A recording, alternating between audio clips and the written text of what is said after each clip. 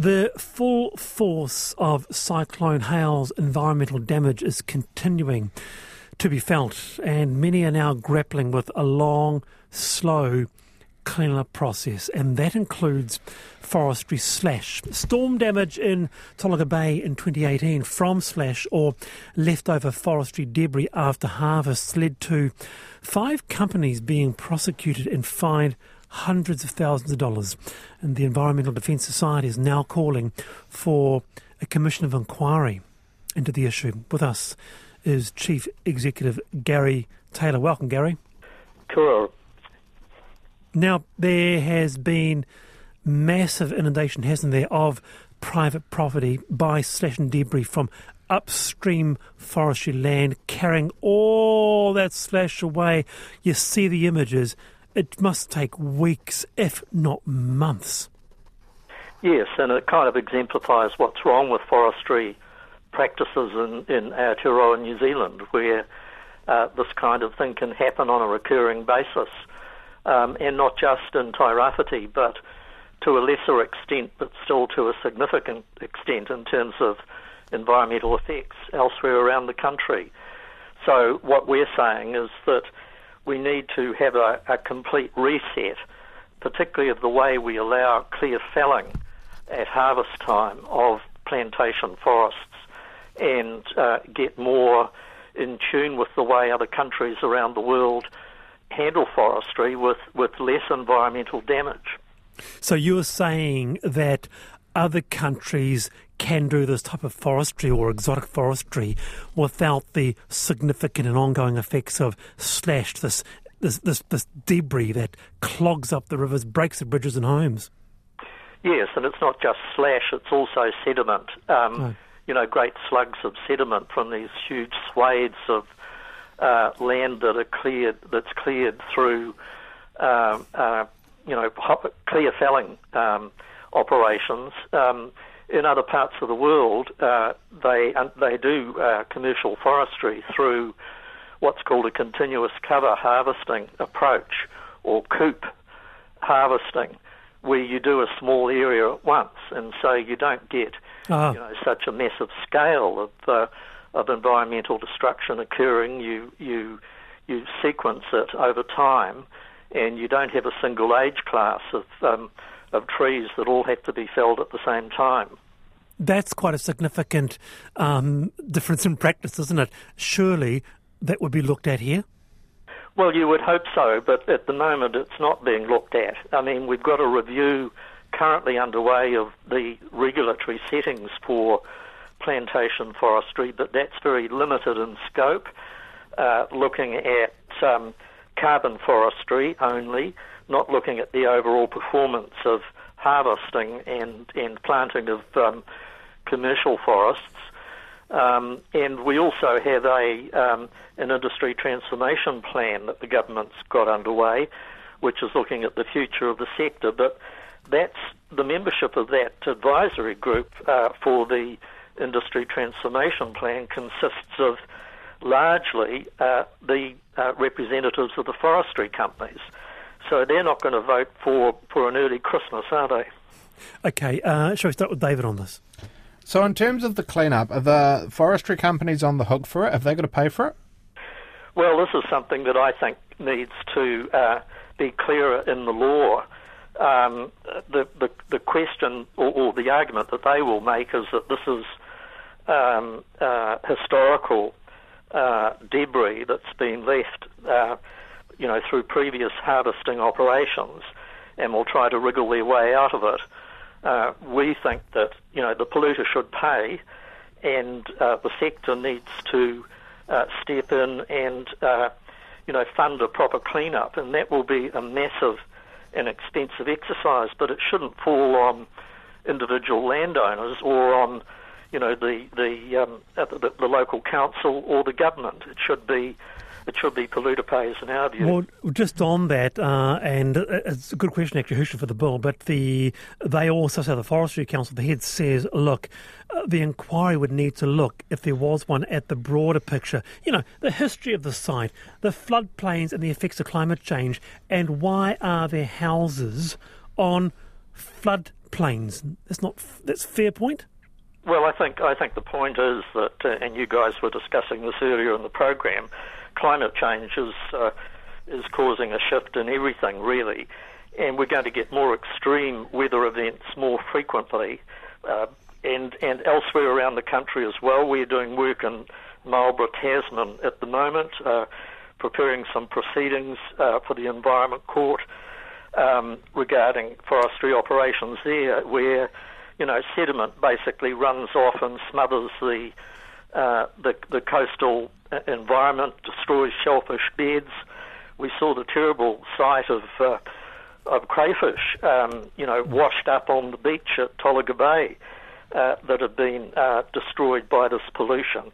So I guess what I'm saying is that we need a wider look at how forestry in New Zealand is undertaken, at what the rules are, what the policy settings are, and that needs to be broader than the East Coast Tairāwhiti situation.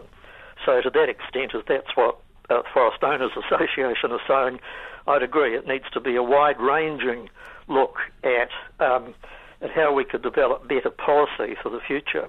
I think this is going to be a bigger issue actually in the weeks to come because, needless to say, you can't have this massive event occurring time after time, what with the significant clean-up costs involved. And again, who should foot that bill? Cass.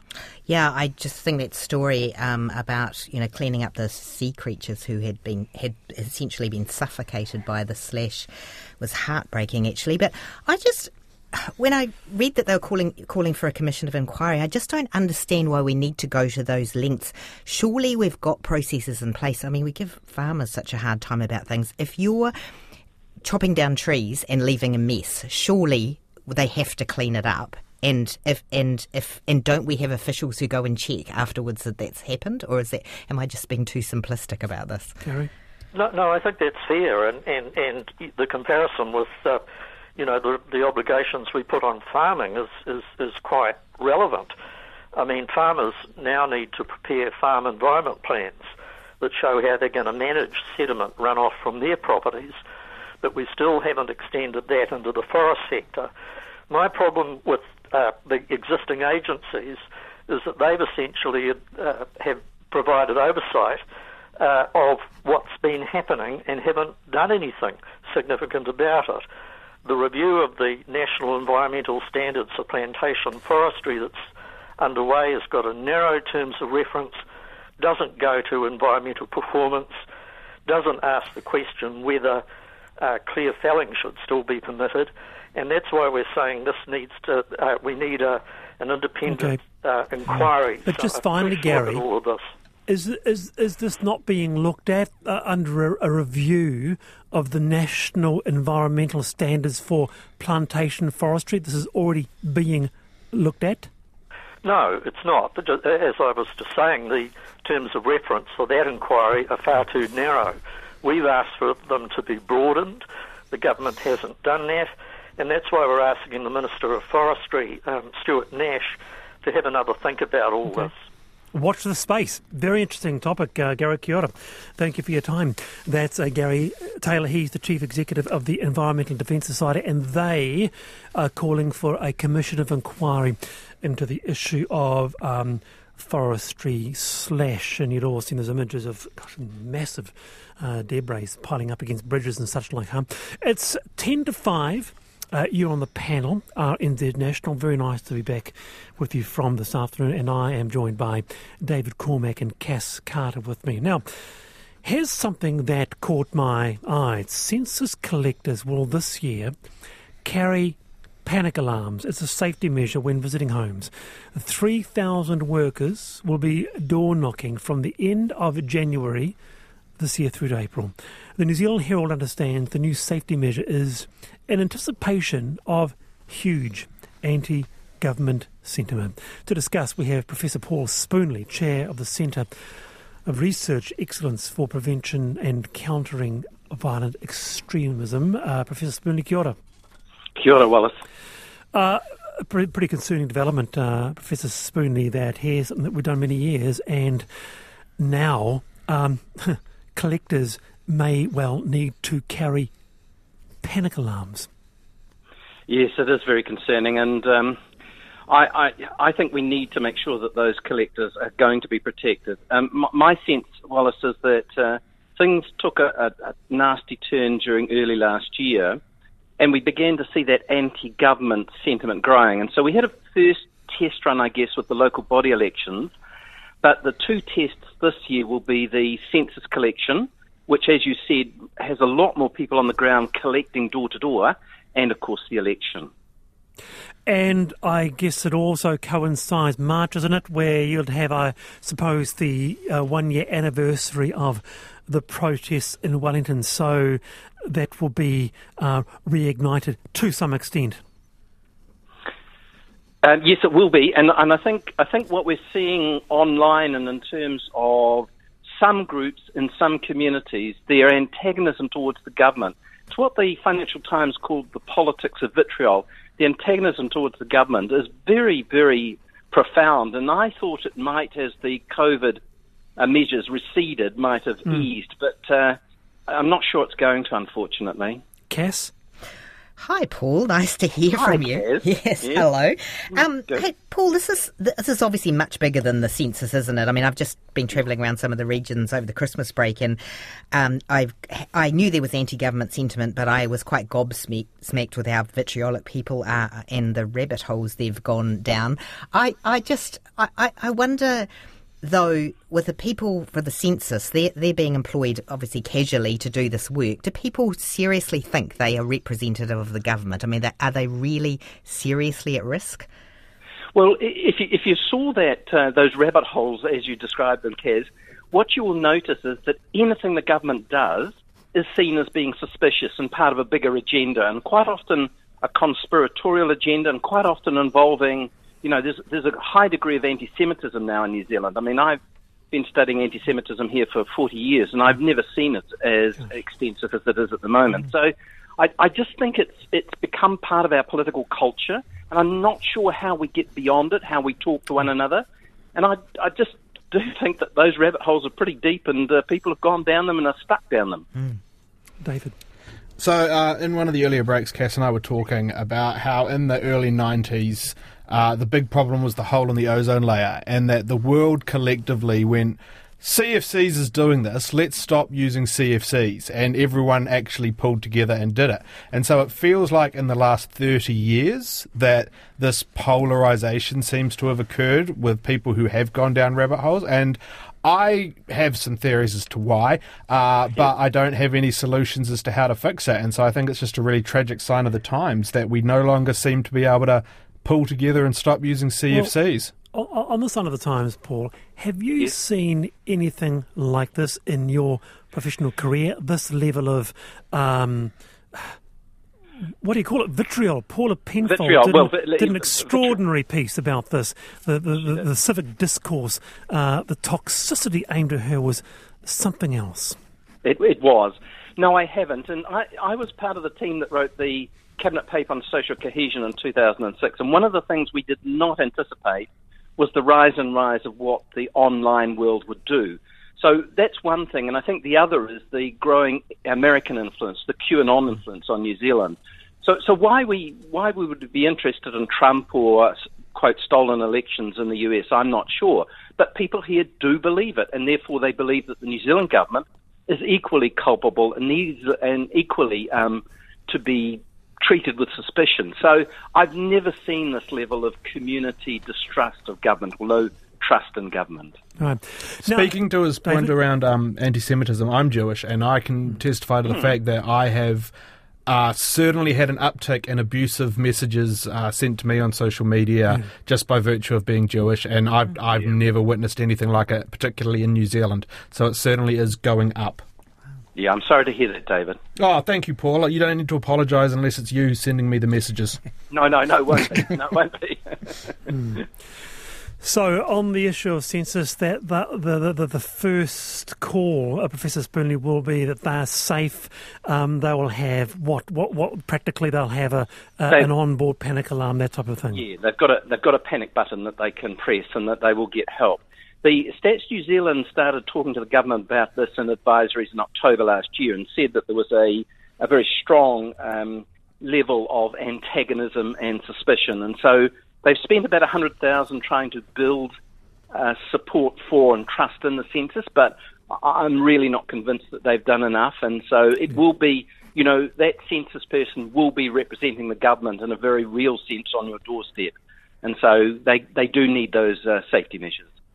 It hasn't always been safe, just to throw this out there. Yeah. About 30 years ago, my mother was this. She did the census gig, got bit by a dog, terrible injury. Yeah, yes. There's always been dogs. No, there's always the dogs.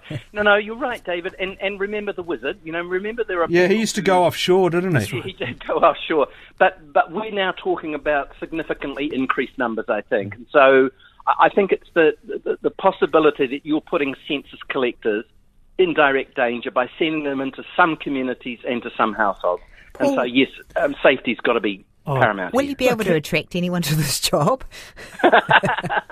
Not after we've spoken today. No, you're not selling it. Hey, Paul, thank you for your time. Kia ora, I appreciate it. That's Professor Paul Spooner there. Now, finally, let's go to this. The first show of the year, and for many, well, it's also their first week back at work. You would be forgiven for being, a little bit sad. Some, not me, loving it. Absolutely delighted to be here. But how does one beat the first week funk? Kerry life coach Maria Quayle Guppy from Reset Mindset is with us. Maria, welcome. Well, thank you very much, David. Pleasure. Sounds like you're having a good day. It's finally happened. David's got his wish. He wants to be the host of the show, and you've just called me David. I'm Wallace, but we're all together here. So, what do you recommend? Because it is a thing, isn't it? There's a little bit of, I'm being honest, a bit of blues coming back when you've had such a good time, despite the weather. Oh, of course, Wallace. It's always hard to go back, and you kind of have a little sadness, and not a depression, but people can feel quite low when they're going back to work, particularly if we've had this funny, funky weather, and people's expectations haven't been met, that they, were really looking forward to their summer break, and then maybe things have looked a little different for them. Cass, you wanted to talk about this? Yeah, absolutely. Well, I just wondered if this year was even worse. Well, one, for a lot of people in the north had lousy weather, so haven't actually had that break and will be grumpy, but also, we're not looking forward to a great year really in many respects because, we're talking about, the cost of living going up, a lot of people who are on their fixed term loans will finish and they're going to be hit with a bigger mortgage. We've got COVID that even though it's not on the headlines anymore is still blasting us. And then what's looking like to be a pretty ugly election. So what have we got to look forward to? How do you get over that? Yeah, I know, and that's the thing, Cass. I think it's important if we're breaking things down into little micro things, that if we're staying in our own lane rather than sort of, okay, well, we're aware of these other things that are out there, and it's good to, we have to be aware of the difficulties that we might be facing ahead.